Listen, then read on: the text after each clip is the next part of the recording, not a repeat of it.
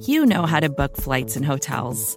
All you're missing is a tool to help you plan that unbelievable travel experience. That's why you need Viator. Book guided tours, excursions, and more in one place. There are over 300,000 travel experiences to choose from, so you can find something for everyone. And Viator offers free cancellation and 24/7 customer support for worry-free travel. Download the Viator app now and use code Viator10 for 10% off your first booking in the app. Find travel experiences for you. Do more with Viator.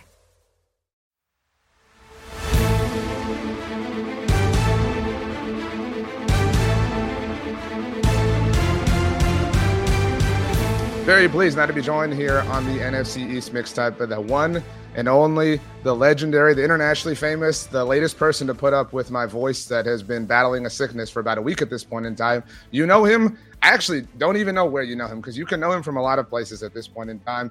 We love Survivor. He loves Survivor. He is a survivor from Survivor Ghost Island, from, I guess, formerly the defunct, the lived, the properly realized Surviving Snyder podcast. It is Brendan Shapiro. Brendan, thank you so much for taking the time to join the Mixtape. It is a pleasure to be here. I normally don't go out of my way to talk to Cowboys fans or affiliates, but I'm happy to be talking to you today.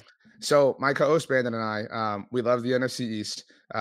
We love Survivor. We like to joke, but say in a totally serious way, that we came up with the term NFC Beast. It is the dumbest name of all time. I hate that people like last year was so annoying. Obviously, because the Giants had their little run of success that, went way over to the top of their heads. I hate that. I hate when people talk about the NFC Beast. Do you like that term or not?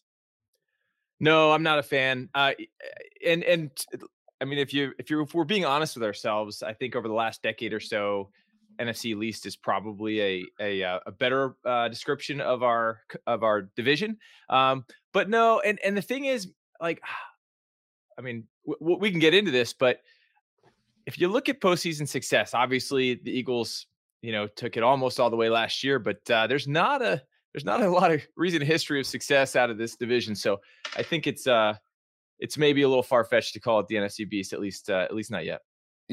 Brendan, I'm a big fan of yours, but I wouldn't be doing my job if I didn't point out that one of the two Washington division titles in recent memory came with a below 500 record. No other, NFC East team, did that. I actually am not the biggest fan of Ron Rivera, and I think 4 coaches have done that this century, and he's done it twice. Like, that's the most incredible run of luck that anybody has ever had for somebody who's like regarded to be this like gambler of sorts. But again, we can get into that as well. You love the Washington Commanders. You were on Survivor, as mentioned, Survivor Ghost Island. Awesome season. I believe Wendell is an Eagles fan. Is that correct? Yes. Yeah. Wendell is. So I've got a couple friends. Wendell's good buddy Bryce, also an Eagles fan. So most Eagles, I will go on record as saying Eagles fans are among the most deplorable people on the face of the earth. With you there. Having said that, I do know a handful of really cool guys and people that root for the team. A brother-in-law of mine, one of my best friends, Wendell, Bryce, all these guys. So there are exceptions to the rule, but yeah, it's a tough bunch by and large. For forever, when I was a kid, everybody talked about the then Redskins Cowboys rivalry. And I hated the Cowboys because I was supposed to, but really, if I'm being honest with you, I've always hated the Eagles more, and mostly it's because of my experiences at what was RFK and then FedEx Field. Nobody wants to fight like an Eagles fan wants to fight. Nobody wants to curse in the like while spilling beer on your kids like an Eagles fan does. Well, maybe the Giants fans are close behind. The Dallas fans, to be honest with you, like they tend to be just kind of having a good time, happy go lucky. Yeah, well, yeah, and they'll talk a lot of smack, but it's usually pretty good natured. They don't have their fists up. They just like to have some fun. Yeah, I recently for SB Nation, I interviewed Victor Cruz, and I asked him, when he was playing, obviously he won the Super Bowl as well. We don't have to talk about that. But I said, like, where did you hate going the most? Like, what was the most like unpleasant experience for you? And he said Philly. And I thought it was going to be kind of what you were saying. And he talked about the old prison under the stadium at the vet, like whatever. But his reasoning was logical, but really weird. He was like, we had to take a train there. And I was just like, okay, that's kind of a strange reason to hate this. He was like, I like, these are my words. He's like, I like a more posh lifestyle. So I can imagine, visiting AT&T Stadium was a little bit more fun of an experience in that sense. And to your point, I can't name a loss the Cowboys have had to Washington that I've been like morose about. You know what I mean? Like there have been some that have bothered me, and I can't even think of a win where I've just like been soaking it all in. I suppose maybe the penultimate week of 2013 Yeah. when Tony Romo hit DeMarco Murray, but I mean it's just they've been so down on their luck that it isn't so much of a rivalry in some respects. So I kind of get resorting to emotional things the way the Eagles do, obviously. Yeah, and I think I'm a little bit older than you are, so I can remember some really, really high stakes wins and losses for that matter in the Cowboys rivalry. But yeah, in recent times we haven't seen that much. Back in 2012, I was at FedEx Field when Week 17. yeah, Yeah. exactly. When Washington won to punch their ticket and to knock Dallas out of the playoffs, that was a big one. FedEx Field is a dreadful stadium. It's a dump. But I don't think I've seen it rocking like it was that night. That was a great atmosphere, and you don't see a ton of great atmospheres, frankly, at FedEx. So that was a lot of fun. There've been some sort of entertaining Thanksgiving games, and it'll be interesting to see what happens in a week and a half. I think probably it's not where Washington's probably not coming out on the good end of this one, but you never know when these two teams get together. You mentioned obviously Dallas hosts Washington on Thanksgiving this year. Earlier that season in 2012 was the RG3. People remember it as the RG3 game, but Alfred Morris had a day himself. And Tony Romo and Des Bryant. I mean, I think I had Romo and Des on my fantasy team that day, and it was just if you had a piece of that game, it was a prosperous week for you. 2020 they met on Thanksgiving. And that obviously led to Washington winning the title. That was the horrible fake punt that the Cowboys had, like when they were just like they were super down. It was a really tough scene. That was, I don't know if you know this. I know the Commanders just traded away Chase Young. The Cowboys never beat Chase Young on the Commanders. That never happened. He was 2-0 against them. Yeah, I'm not sure if that's a causation or correlation, but yeah, we'll give Chase Young credit for that. So I mentioned you had the podcast Surviving Snyder, because it's past tense. You, Rick Devens, former mixtaper, Dalton Ross, who's been on the Blog on the Boys podcast to talk Cowboys, Commanders, et cetera, et cetera. You guys all have, I don't know that we can say Dalton is a survivor, all due respect, but you know what I mean? Like all have this connection to Survivor, and all liked Washington. Like what you just were like, hey, let's just turn the microphones on and talk about this team. And the name was so perfect because if there was one thing that the entire NFC East could unite under, it was Dan Snyder being awful. We actually were really bummed when he sold the team. Obviously, he's a horrible human being, and nobody wants to advocate for that. But selling the team improves the team, and we don't want to see that happen around here. We wanted them to be terrible forever. Yeah. The origin of our podcast was we just had a text group going, and it was Rick and Dalton. For those who don't know Dalton, he is the sort of the preeminent expert, and he is the preeminent writer of Survivor. So from the very beginning of the show back in 2000, he is editor of EW magazine. Now it's online, but and he covered Survivor. He's been out on location a million times, and so there is nobody on earth that knows more about the show than he does. And so anyway, he's a Washington guy. As a matter of fact, when I went out to go play Survivor, we had this like press junket kind of before we played. And I knew Dalton was a then Redskins guy, Washington football fan, because I read his stuff and he'd mention it like in his recaps and stuff, which I thought was so cool. So for me, I was starstruck when I got to meet him like before the game. And I walked up, shook his hand, and the first words he uttered to me were hail the Redskins. I was like, oh, this is my guy. Right. So, and then my Survivor experience all went downhill from there. But no, it was so. We were connected through Survivor, and then I didn't play with Rick. He was on a different season, but Dalton connected us, and we had a podcast, we had a text chain that we called Misery Loves Company.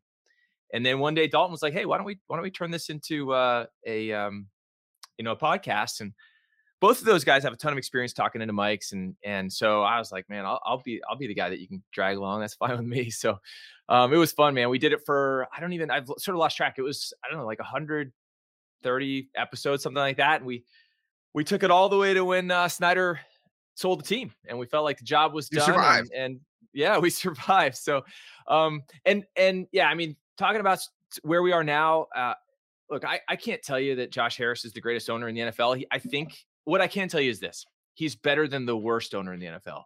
You can't get worse than Dan Snyder. It was just hard, man. Like, irrespective of the results on the field, it was just so hard to root for this team that was just an embarrassment. It was an embarrassment in our city, but like nationally, it was just was just a train wreck in every way possible. So we couldn't have been more excited. The two most excited times I've had in my entire adult life as a sports fan. One, when Joe Gibbs came out of retirement to coach the team.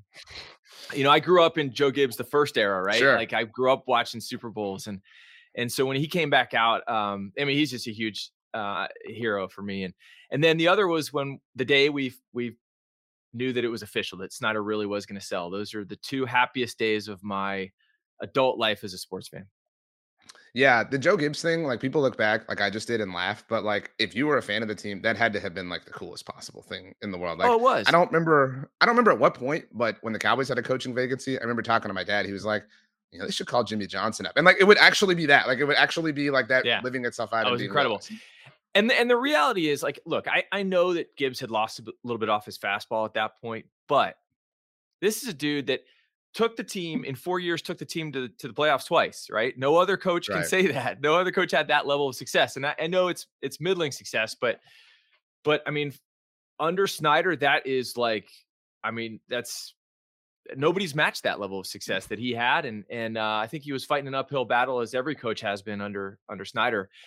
So I enjoyed it. I know he didn't bring the team back to glory, that, they didn't get back to the Super Bowl under Gibbs, but that was a shining light in a pretty dark quarter century that we've had under Dan Snyder. You mentioned Josh Harris, and my co-host Brandon is a Philly guy through and through. Yeah. And he is really bothered as a Sixers fan that Josh Harris now has a kind of a stake in a Philadelphia rival, so to speak. I think that's really dumb. Does it bother? I mean, I don't know if you hate the Sixers or whatever. If that does that bother you at all that he's got his hand in I guess rivalry sort of cookie jars? No, not really. I mean, yeah, the cross sport thing doesn't really get to me. I don't know. Maybe I'm not too consistent with that. Like, I like Washington guys to stay. So I think it would bother me more maybe if it had gone the other way, right? Like if he had been a Washington sports owner, and then went and bought a Philly team, I guess I could kind of imagine how that might bother me a little bit. But no, as a Washington fan, it doesn't bother me even a little bit. And I think in part because, again, it's like he's our savior, right? Like anybody but the guy we had is an improvement. So I'm not about to sit back and be critical of Josh Harris. And you can hear Philly people talk about the fact that they have a lot of confidence in Harris, and some people think he hasn't done the greatest job, either as a hockey owner or a basketball owner. I think probably when it all shakes out, he's going to be kind of an average owner. If they did wins above replacement, maybe he's like a zero WAR guy, right? He's not a negative WAR guy. He's just kind of run of the mill. But again, we'll take it. Anything's better than what we had. But if you're a zero WAR guy at that point, like in a league that rewards parity, like eventually fate smiles upon you, like to the point that you're a playoff team. And like, if you get in, like you just literally never know what can possibly happen. And so that's why, again, like this season hasn't gone incredibly well. I'm certainly interested to get your thoughts on the current Commanders. But there's so many moving parts. There's the pending potential rebrand and the Ron Rivera situation and the quarterback situation. Like it's just impossible to like accelerate everything and have everything. You're not going to feel the way you felt when Joe Gibbs came out of retirement in the next 5 years. Like it's a process, and everyone has to understand that. Yeah, no doubt about it. And I think speaking about Rivera, when they hired him, I thought, okay, he's probably a zero WAR guy, right? And I've become convinced over the years that he's something less than that. Unfortunately, look, you got to give him credit. He came in under very difficult circumstances, and he's a professional, and great human being. Like nobody denies that. Totally with you. He's just not a very good professional, right? So like he's a below average professional. I mean, he's a guy that's had 2 or 3 winning seasons out of, after this year when they failed to have a winning season this year. I think it's like 2 or 3 out of 13 seasons he's had a winning season. And that's, that's what it looks like on the field. He farms out the defense to Del Rio. He farms out the offense to Bieniemy. So, I mean, for all intents and purposes, his job is to manage the show. And on game day, he's the one making decisions. He's the one, making that 4th and 2 decision. He's the one deciding whether to go for 2 at the end of the game. He's the one who is calling timeouts or not calling timeouts, or challenging or not challenging. And he's terrible at all of those things. I mean, really, really bad. And so again, great guy, good human being. I think the players like playing for him, and there's something to be said for that. But but he's not good at coaching football. And so I'm really excited to see what comes next. And I'm never like, I feel bad. Like I don't root for people to get fired. And I'm definitely, generally speaking, not a midseason replacement proponent, right? Like there's usually very little that can be gained from that. This might be the exception though. This year and this team might be the exception, because I was listening to you last week and you guys were talking about Howell and it sounds like you don't have a ton of confidence. And I'll say this, like, I know that 6 or 8 games or 10 games don't make a career. And there's been some bad this season, but this is a guy who's started now, I think 11 games in his career. And I think there's been more good than bad. And you see the upside, the upside's there. Now, I know, I mean, look, I'm in Washington. I know that you can have a fool's gold season, right? Like you can have a one-hit wonder. Robert Griffin played right here in Washington. And so, and obviously he wasn't what we all hoped he would be after his first season. And so I don't think we've seen enough to say that Sam Howell's the guy for sure. But I also think that we've seen enough to say he might be the guy, right? And that's the first time I've said that about anybody since Kirk Cousins. I know Kirk Cousins is a lightning rod. I think he's a lot better than a lot of other people do. But he's, in my opinion, he's got the potential to be the best quarterback since Kirk Cousins, beyond a shadow of a doubt. And so that's a big deal. And if he's that guy, what concerns me, and I was talking with Dalton about this the other day, like what concerns me is I don't really want this guy who's learning to play the position and seeming to sort of gain steam as he goes. I mean, his last 3 games have been really good. He just seems like he's on a good trajectory. I'd hate to see him have to start over with a new OC, right? So what I'd like to see, and you have to think that if Josh Harris decides to replace Ron Rivera, whoever comes in is going to want to blow the whole staff out and bring in their own people. So I think the responsible play here, if you're Josh Harris, is to let Rivera go immediately, install Bieniemy as the head, and just see what that looks like. And maybe it's a disaster, but they're not going anywhere anyway, right? So like, we might as well figure it out and see what you've got in Bieniemy, because I think probably the only way that the Howell Bieniemy experience or experiment continues is if Bieniemy is the head coach, because I just don't see a scenario where they're going to bring in a new head coach and keep the OC. I think I agree with most of what you said. I want to say I'm a big Kirk Cousins fan, and I've gone to bat for Kirk a lot. And so, I've got the scars to prove it. And so it's just super huge bummer, obviously, what happened to him. Yeah. Going to be really fascinated to see what happens to him in free agency, obviously. I totally agree with you. One of the worst parts about my job is like highlighting when people suck or are bad at what they do and like calling for them to be fired or benched or whatever the case may be.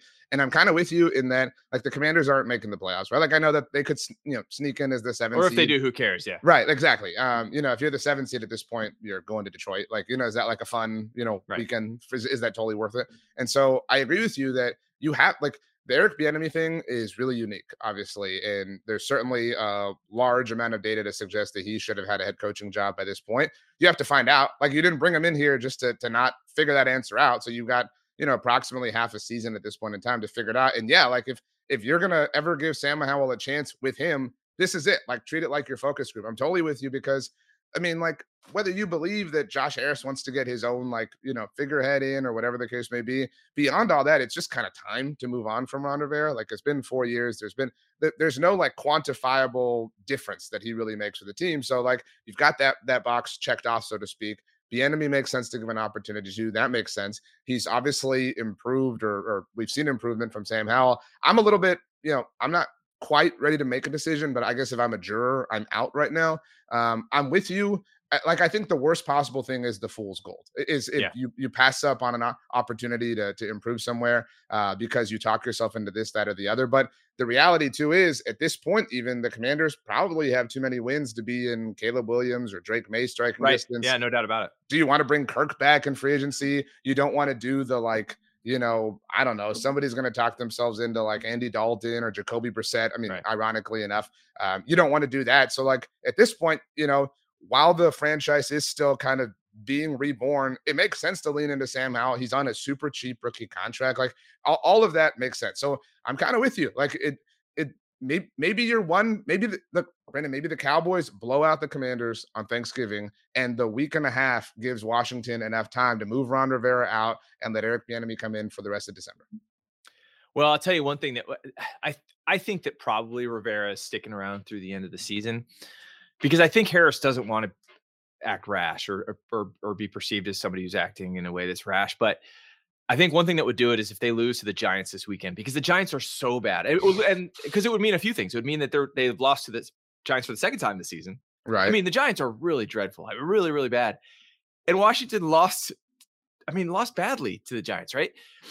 They looked hapless, and so if they do that again at home this week to a Giants team that I mean, Tommy This DeVito. isn't even the Giants. If you lose No, to the Tommy DeVito Giants, like it's a whole different level of shame. they're so awful. I think particularly because Daniel Jones and Darren Waller are out. I don't think you'll find I don't think there's a worse group of skill players in the NFL except maybe in New England Right. than with the Giants right now. I mean, they're awful, like really, really awful. So if Washington goes or loses to the Giants at home this week, maybe that would do it. But I think short of that, Rivera's with us for the end of the season. I think if I had to guess. And that's too bad. And you talked about it last week on your show. I mean, they're stuck in purgatory, and this Right. is what happens, right? Every year, it's like, okay, cool, we won 7 games, we got the 15th pick in the draft. Like, what are Yeah. you going to do with that?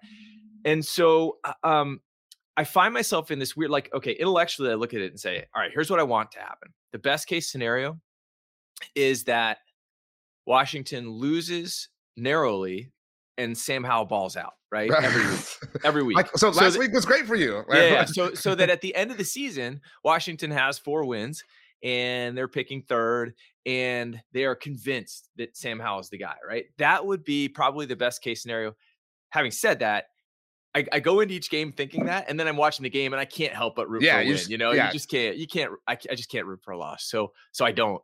But then I guess that's like the consolation or the silver lining when when I'm like drowning myself in my tears and beer at the end of the night is like, well, at least at least they're not gonna have the 20th pick in the draft. But yeah, I don't know what the fix is, and so I think the stakes are so high with Howell because you said it. They're not going to be in a position even with, and they've got a handful more of draft picks than they had, but it's going to take so much to go up and get Caleb Williams or Drake May or one of these guys that I just don't think they'll have it in them to do it. So yeah, I'm just praying that Howell is the guy. I mean, Sam Howell, Terry McLaurin, Jahan Dotson.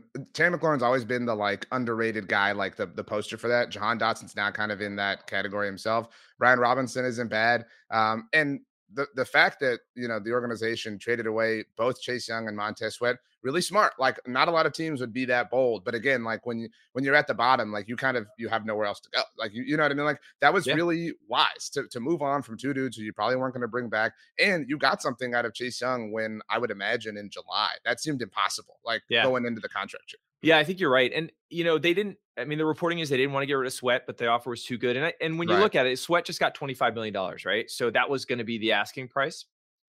And I think the team really valued Sweat, but having already paid Deron Payne and John Allen $20 million plus per year, I just think they looked at it and they said, we can't pay this. This guy's worth a lot to us, but he's not worth $25 million a year, right? That's like Myles Garrett money, right? So he's not Myles Garrett. He's a good player, like a really solid player. He's not a game wrecker. And so I think they just felt like they had to, it was the right thing for them to do. And the reality is I think of it this way. If you could have Montez Sweat for $25 million, or you could have somebody who's maybe half the player Sweat is for a tenth the money, for $2.5 million, I think you got to go that way. Right. I mean, I just think you do. So yeah, they were looking at the future, and it's something that the team really hasn't done in the past decade or so. They were short-sighted and vindictive. And so they let Kirk Cousins go for nothing. Right. They let Trent Williams go for, essentially nothing. And so it's about time that they start being forward-looking. And so I applaud the moves. I think that's like every fan, like whenever a team cuts a player, they're like, you couldn't even get like a 7th round draft pick for him. We're actually talking on the day that the Dolphins got rid of Kelvin Joseph, who the Cowboys traded for Noah Igbenogany. It's like, well, you got Noah Igbenogany for a dude that the Dolphins cut before Thanksgiving. You know what I mean? Like it worked out. Yeah. And to your point about Jonathan Allen and Deron Payne, I have never entered a Cowboys Commanders game and I say this contextually, like been worried about Chase Young, despite the fact the Cowboys never beat a Commanders team with him, but never been like, oh man, this is going to be like a Chase Yeah. Young, Montez Sweat game. But Jonathan Allen, Deron Payne, those are constantly problems for Dak Prescott and for the Cowboys. So, I mean, and something that Brandon says a lot around here, the Montez Sweat contract you talked about doesn't fit the timeline that the organization is on. You know what I mean? Right. Like it doesn't Yep. fit the pace that this organization is moving with because of the potential new head coach, whether it's Eric Bieniemy or somebody else. Yeah. Yeah. I think that's right. And so, they picked up a second rounder for Sweat. It's the Chicago second rounder. So it should be the top of the draft, top of the second round. They picked up an extra third rounder. It's going to be the end of the third round for all intents and purposes, an extra fourth rounder for Chase Young. But my big hope is that they invest heavily and they have a ton of money to spend in free agency. I think they have as much money as almost anybody in the league in free agency. It's not the most loaded quarterback contract too, and a cheap quarterback contract. Right. Exactly. So my big hope is that, I mean, as we've talked about, the most glorious thing would be if Sam Howell really turns out to be a guy. And I'll say this about Sam Howell. I don't think, watching him now, I don't think that his upside is he's, a top 3. He's never going to be Mahomes, Rodgers type of, ceiling player. Sure. What a crime. But I think he could be a top 10 guy, right? And a top 10 guy, you could do a lot worse than that, right? And we've been doing a lot worse than that for a long time here in Washington. So I mean, if he could be a top, you can win a Super Bowl with a top 10 guy, right? You can't win one with a bottom half guy. That not anymore. Like Trent Dilfer's never going to happen again, I don't think. But you can win one with a top 10 guy. And so that's my big hope. And if that's what he is, you got 2 more years after this one with him on a rookie deal. You bring in some free agents, you front load those contracts while you're not paying anything for your quarterback. And then they've got some draft stock. So my hope is, I mean, they've got to revamp the offensive line. I think they can do some things to improve their team. And hopefully the fact that they've got this cash and the draft stock means that they can attract a bona fide GM and a bona fide coach in the offseason. Well, I know we have a lot of younger listeners and viewers, but like this is a Tiffany brand franchise of the NFL. Like I know it's different and the name is different, but like you're talking about a massive media market, obviously the nation's capital. These are historic roots. This is like truly like whatever your favorite like home garden television show is. Like the bones of this house are pristine. It just you got to have the like demo day and everything to kind of like give it a facelift. So the last thing on the Commanders for me is you mentioned that we talked about how they're in purgatory. Wherever they are, like along that spectrum, they're still better off than the Giants, because a worse place than purgatory to be is in purgatory while thinking you're past that. And that was the crime or the penalty of like over delivering in year 1 of the rebuild for the Giants, is they thought that they were way too far along down that road. And now and plus like the injuries and things like that obviously exacerbate the issue. But like that Tiffany brand franchise is down historically bad right now.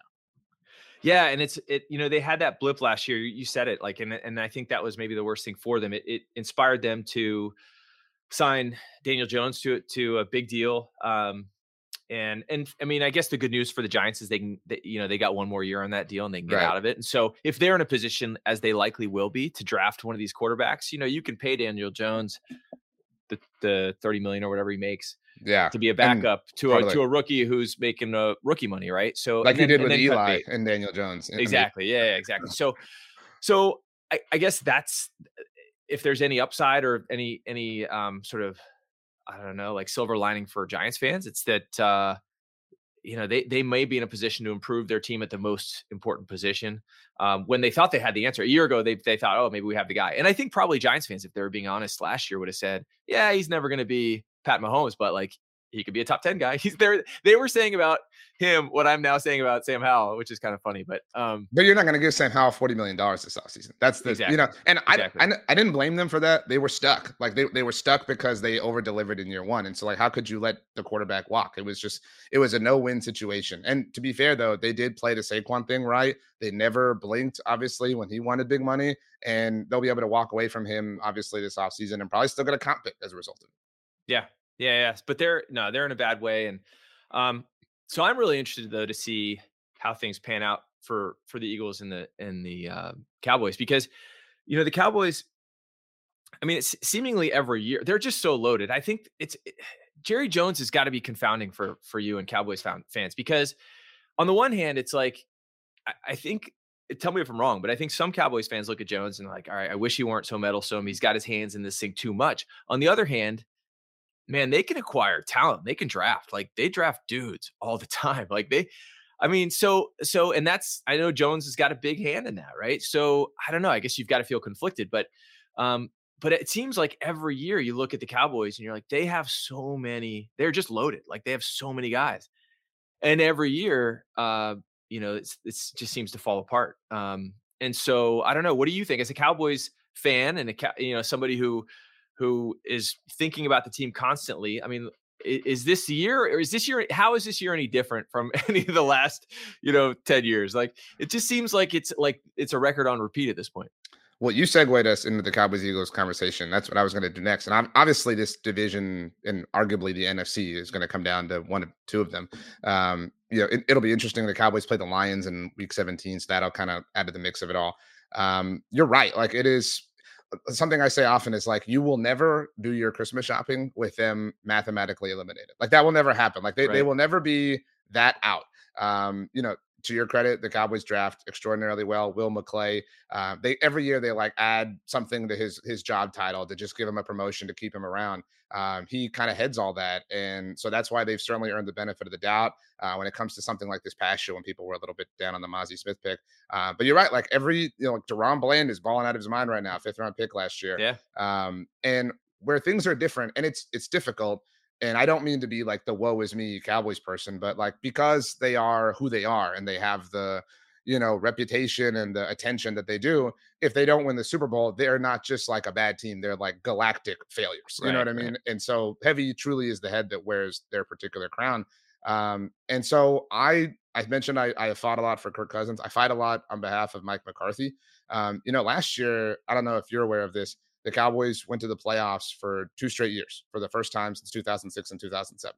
Like, that had never, like, and I recognize like how silly that is to be like, what an amazing accomplishment. But like, that was not happening for a very long time with the Cowboys. They won double-digit games last year in consecutive seasons for the first time since 1995 and 1996. Do you know, Brendan, that last year was their first road playoff win since the 1992 NFC Championship game when they first knocked off the Niners? Like, it had been, and some of that is like circumstance, right? Like, they had home field advantage a lot, whatever.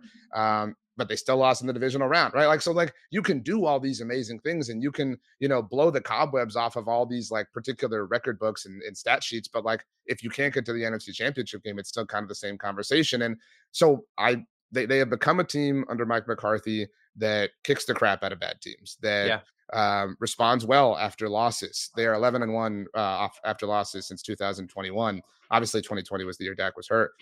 They have become a team that defends home field. I mean, like, have you ever been like, oh man, I'm scared of going to AT&T Stadium? No, like, to Victor Cruz's point, it was like a posh palace, but they've won 12 games in a row there. So like, they're becoming what Mike McCarthy's Packers were. And I know that they really under-delivered for a lot of people, but if you are in the tournament every year, again, I kind of go back to what I told you earlier. I think that eventually the odds are that you'll get lucky, or that the ball will break your way, or whatever the case may be. So I don't know. I mean, like, if they probably won't win the Super Bowl, right? Like, if you had to take one team or the field, it's easy to take the field. But they're as consistently good as they have been since the 90s, which again isn't saying much, but is a really big deal for this particular team. I don't know if that makes sense to you, though. Yeah, it does. I'm curious to get your opinion on, we talked about wins above replacement for Ron Rivera. And what do you think about McCarthy? You said you're a big McCarthy defender. Is he, I mean, clearly you think he's not a liability for the team. Do you think he's an asset, or is he just kind of like gonna, deliver on what he should, or is he giving you positive wins above replacement? I think he definitely is. I mean, I think his greatest crime in his NFL career is that he lost a PR battle to Aaron Rodgers, and that forever, handicapped him in any kind of evaluation or assessment that anybody makes of him. I mean, like, people fell all over themselves at the idea of Sean Payton when they're like the same coach. You know what I mean? Right. And Mike McCarthy never, Sean Payton went 7-9 3 years in a row with Drew Brees as his quarterback. Like, that never happened to Mike McCarthy. And people act like having Aaron Rodgers and now Dak Prescott is again like some problem that well, oh man, like McCarthy sucks. Rodgers carried him. So like that kind of takes me to like the Dak thing is like, the Cowboys have done all these things, and the general consensus is that he sucks or whatever. He's this oaf. That Dak sucks. He's not an elite quarterback. So like both of those things can't be true. You know what I mean? Like Yeah. for them to be this consistently good, like somebody has to be amazing at what they're doing. Well, and Especially add if to you the think mix, the other one is terrible. the fact that Dan Quinn has had such a profound effect on that defense, right? So, I mean, the Dallas defense is scary, and I know they've had a few hiccups. Like they've had a few when they're off, right? Right. But by and large, that's one of the defenses that really causes problems. Like we talked about the fact that you never thought of Chase Young as like a game wrecker. Montez Sweat isn't really that guy. You've got like 3 of those guys, and you got so the talent acquisition's there, and Dan Quinn his track record speaks for itself, right? So I think the big difference between McCarthy and Green Bay and McCarthy and Dallas is that in Green Bay, they were consistently poor defensively as a team. And so I'm a big Rodgers defender, and I've done all the statistical analysis on when people want to argue about Brady versus Rodgers, all that kind of stuff. I always talk about the number of top 5 and top 10 defenses that Brady had, and the number of top 5 and top defenses that Rodgers had, and it's stark. And so like all the quarterbacks in history that have won lots of Super Bowls have done it because they're really, really good, and they've got a really good defense. And so that's what Dallas seems to have now, is they've got a quarterback who, when he's going right, is really good. They've got a ton of offensive weapons, and they've got a really dangerous defense. And so I guess I think that the bar for McCarthy should be high, because I just look at it as an outsider looking in, and I'm like, okay, they are so loaded from a player standpoint. They've got, I think, arguably one of the top 2 or 3 defensive coordinators in the league managing that side of the ball.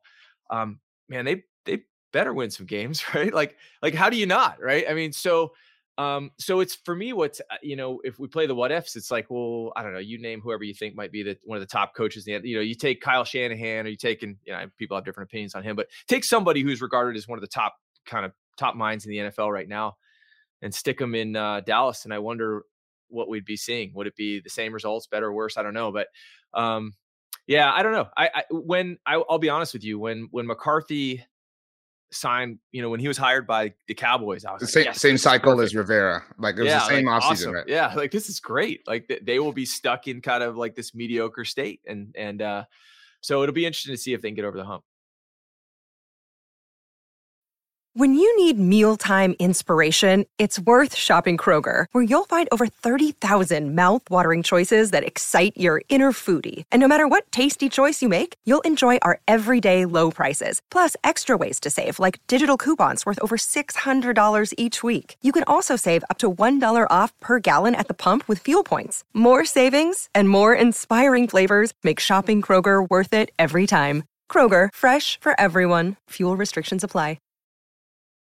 We obviously have a lot of Eagles fans who listen to the show. Yeah. So as much as it hurts us both, we have to talk about their team. I guess this is a natural segue.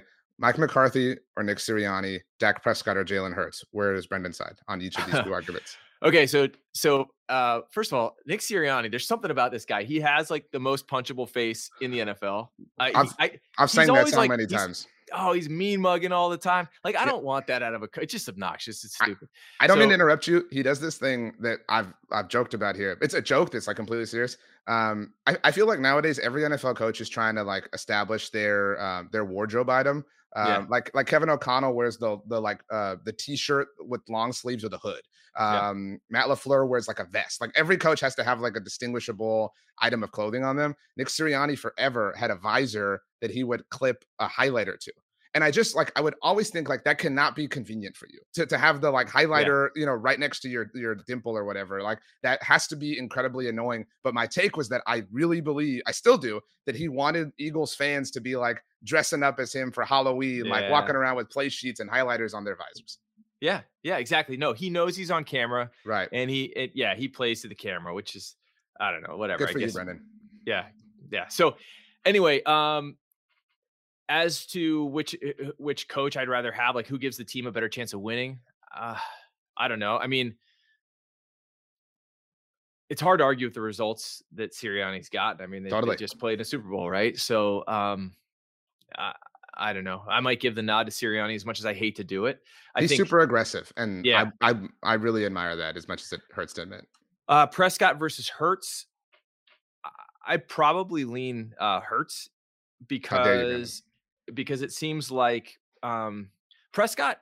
So Prescott seems like one of those guys in the NFL. It's kind of like I don't know. There've been a handful of like Eli Manning and various others who are like, you could just tell they're like good guys, just quality. Kirk Cousins, like Good just humans, right? good Yeah. humans, like just good people. And you want success for them, putting to the side their team affiliation. You want success from them because they seem like good dudes. And Prescott seems to be that guy, right? So it's hard Hurts to too, root. for what it's Yeah, worth. yeah, Like, it hurts likewise. Hurts likewise. mhm.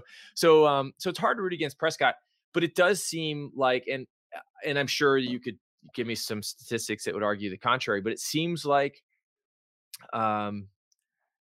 he is kind of your front running quarterback. When things are going well, he's going well, and then when the lights get brighter, sometimes he poops the bed. So it'll be interesting to see again as this season rolls on. Like, I think this is going to be the referendum on Dak Prescott, because everybody expects the Cowboys to make a deep run, and everybody expects it to be essentially. I mean, it's a 4-team race, right? It's Cowboys, Right. Eagles, Lions, and Niners, and so when they all start butting heads, at the end of the season, the playoffs, be really interesting to see who which of the quarterbacks sort of ascends, and to date in the postseason and in games that really really matter. Prescott hasn't done that. But tell me I'm wrong. Am I misremembering, or is that a fair assessment? No, but I mean, and I don't mean to like explain it, or explain everything away or whatever, but the 4 teams you mentioned, Dak's 2 most recent playoff losses have come against one of them. You know what I mean? Yeah. Against the Niners at like the peak of their powers. And I know our Eagles listeners get upset when I do this, but like the Eagles they're an amazing team. Like, I don't mean to take anything away, but they beat the Daniel Jones, Brian Dable led Giants, who we just bagged on, and then they beat the Christian McCaffrey quarterback Niners. Oh yeah, I mean, no, like, the Eagles had maybe the easiest path to the Super Bowl of any team in the history of the world. I mean, yeah, tell me that's I'm the way wrong. to Like, earn fans around here, Brendan. Respect. yeah. Well, I mean, tell me I'm wrong. Like, somebody please tell me a team that had an easier path to the Super Bowl than the Right. Eagles did last year. And that's where, like, again, I don't mean to be like Dak is this victim, whatever, but like he had to go through a bit of a different path, so to speak, than Jalen Hurts did last year. And to Hurts' credit, was magnificent in the Super Bowl. The fumble aside, Brock Purdy was magnificent. The Lions obviously weren't in the playoffs, but like, you're right. That's we're at the point where like the rubber's about to meet the road on some of these teams, and it's going to be fascinating. And a lot of these teams are going to play each other. The Eagles still have to play the Niners this season, obviously. Yeah. The Cowboys have to play the Lions. Cowboys have to play the Eagles again. And that I've been saying it. I said it last week. That Cowboys Lions game. I mean, Dallas could win that game and clinch Philly home field advantage. I mean, that could, depending on what happens between now and week 17, obviously that could be a real butterfly effect sort of thing. If we've gone extraordinarily long, Brendan, so I have just a few blitz questions for you. But if you had to pick a winner of the NFC East right now on Tuesday, November 14th, who would you pick? Eagles. How dare you? Seriously. Sorry. Okay. And by the way, Hurts, just real quick on Hurts, I was not a Hurts believer right out of the gate, and I was totally wrong. Like, he's great. Like, I mean, I think he's a top 5 guy without going down the list, and yeah, I mean, he can hurt you so many ways. He's excellent. So yeah, the Eagles are in a good spot. I thought that it was fool's gold at first. I thought that they believed in him more than they should, and I was totally wrong. He's one of the top guys. And even if he hadn't been, the fact that they got out ahead on the contract, we talked about this in the offseason. It's like, the sooner you get that done, the sooner you can get out of it. If it's terrible, if it blows up in your face, whatever. I mean, like, they just make sound decisions as a front office, which is super annoying. So you were on Survivor Go Silent. And I tried to verify this, but I believe that was filmed in the summer of 2017. Is that correct? Yeah, that's right. Okay. So I would never be. No, sorry. So it was filmed in the summer of. No, you're right. 17. Yep. Okay. Right. So I would never be able to play Survivor because I would fold. Like, everyone, I'm sure you've met like a million people that are like, oh, I could totally win Survivor, but like they all couldn't. It's a very difficult thing to do. But like, when you think in your mind, like, what would it be like to play? Obviously you did that and then you went and did it. One of the things that gives me great anxiety is like, well, how would I like disconnect myself from like NFL news? You know what I mean? Right. for however long it is. So like, yeah. And as I understand, Survivor films like, year round. So it's not like you had to miss like, 2 months of the season or something like that. But what was the biggest piece of Washington news you missed? That's what I'm curious about while you were filming Survivor. Yeah. So at that time, it's okay. Funny thing about Survivor is you have to make up a story when you go on Survivor. Like you can't just tell people I'm going to play Uh, Survivor, right? that's so That cool. jeopardizes your spot in the game. So you have to make up a story. And so I had for a long time, well, I had just switched careers and become a teacher. And so I had to explain to a lot of people, like students and other people, like why I was leaving at the very end of the school year. So I told this really boring and convoluted story about how I had earned this fellowship. I used to be in business, and that it combined like business practices and education. Like I made it so boring and terrible that like nobody would ask follow-up questions. This is awesome. But the thing is that I said to people that there was this fellowship and it was in London, right? Like I was going to go study in London for 7 weeks. Which happens to be how long you're away. Well, it used to be how long you're away when you left for Survivor. And during that time, there were terrorist attacks in London, and so people like bombs going off in London. That's And not, so obviously people not are funny, but like, I mean, no, wow. no. So people are calling my wife and be like, "Hey, is Brendan okay? Have you heard from him?" Is there, and of course she knew where I was, but so yeah. So in terms of news, like the news cycle when I was gone, that was a big one. And then no, it was I think the Nationals. So the Caps. So the Nationals were going well, the home teams, and Right. then the Capitals. I think that year, I can't remember now if they were in the playoffs. I do remember that. So right after I played on Rick Devon's season, Reem Daly, who was the first one out, and then was on this island where she had to like sit and stew forever. She kept asking because that was when the Caps won the Stanley Cup.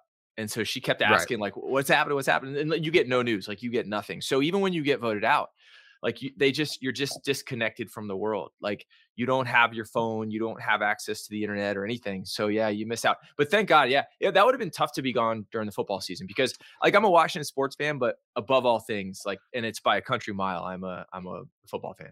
Yeah, so I was kind of like putting myself in your shoes and thinking the same thing, where like that would be the ideal time to like go do this Yeah. because you're like all sports matter, but like, oh, I missed the ESPYs. Oh no, like how will I ever survive? Type of thing.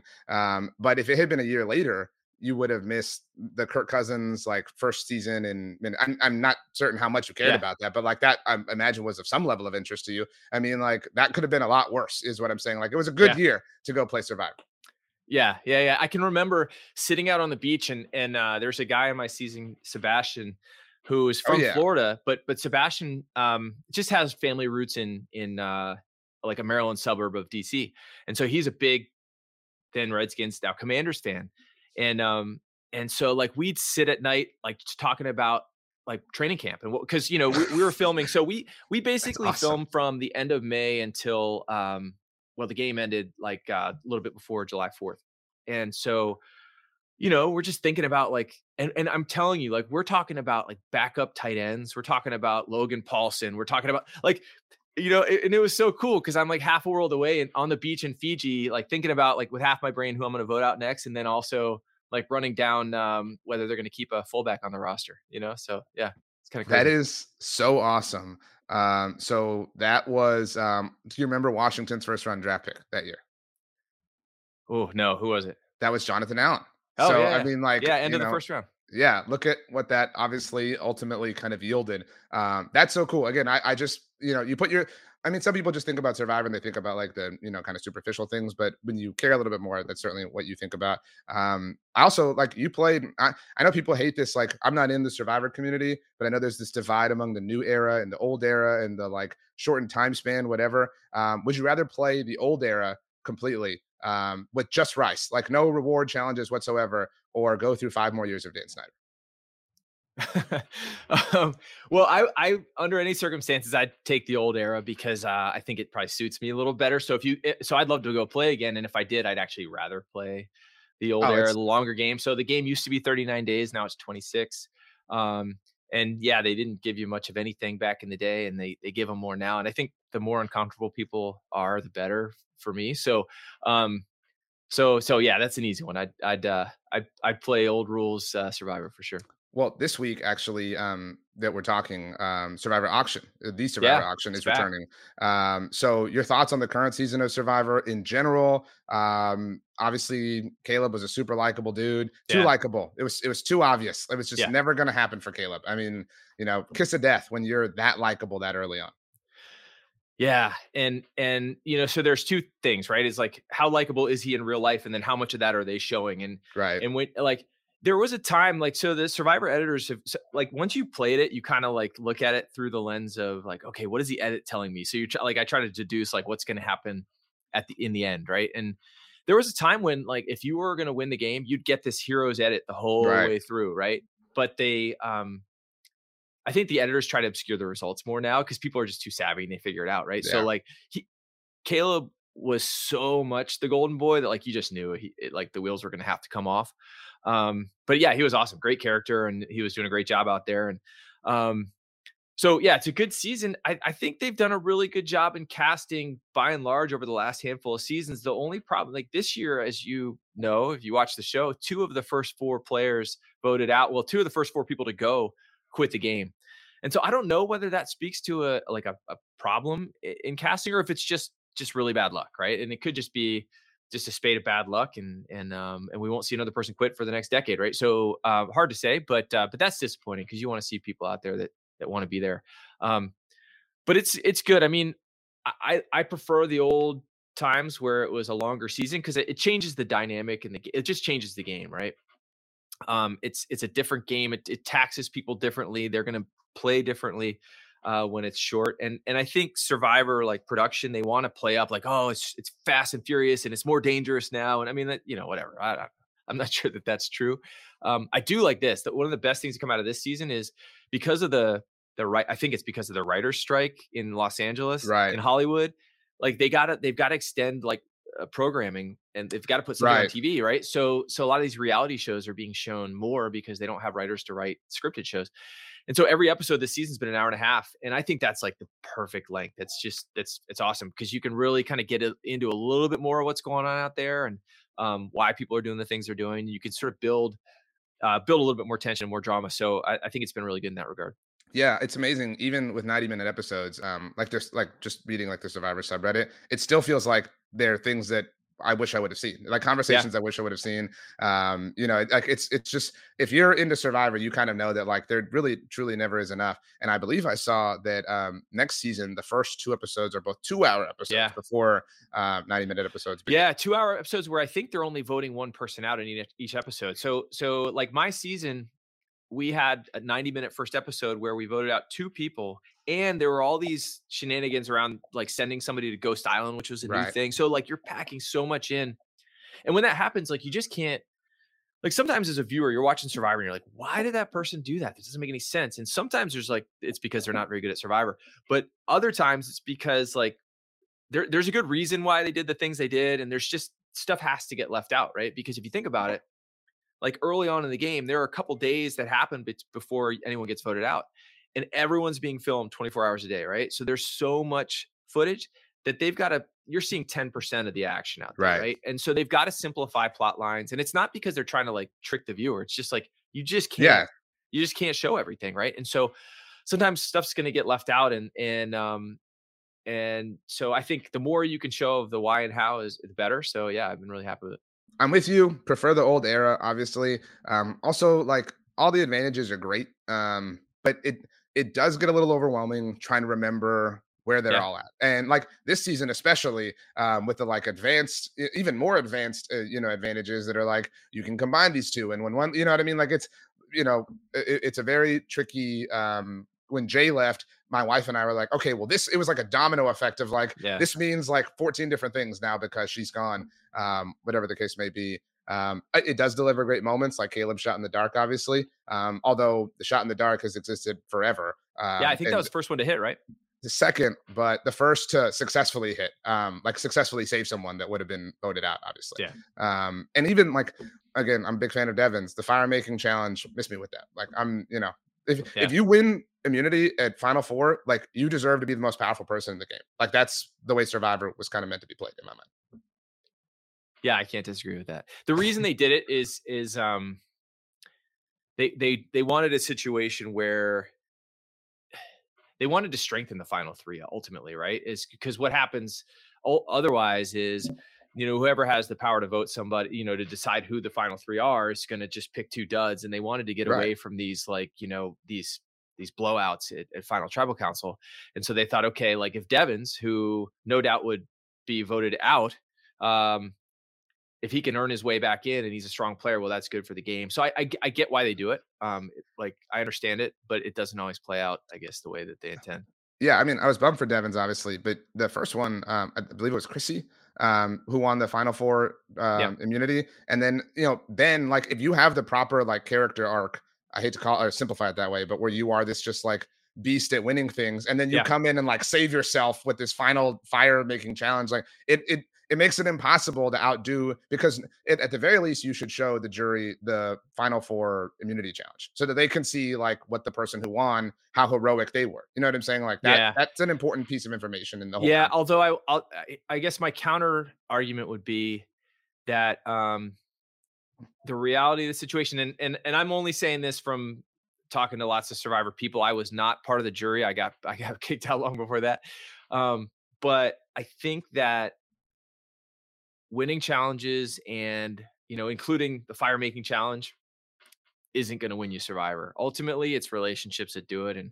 And it all gets back to that. So I think you could put on this great show at Tribal Council and win Survivor and, pull it out of the fire, so to speak. But like, if you don't have good relationships, if you haven't built that, then you're not going to win. And ultimately, I think it always comes down to that. So like on Ben's season, I mean, he made a bunch of splashy moves but he also, it often just gets down to who the players hit it off with, who they like, and that's it's a social game. It's a social game. Yeah. Above all things, it's a social game. And, we could geek out and talk about it for a long time, but there are lots and lots of examples of where the person who won the game was not the greatest challenges, but instead the person that just made the best relationships. And ultimately that's, I think, what it comes down to.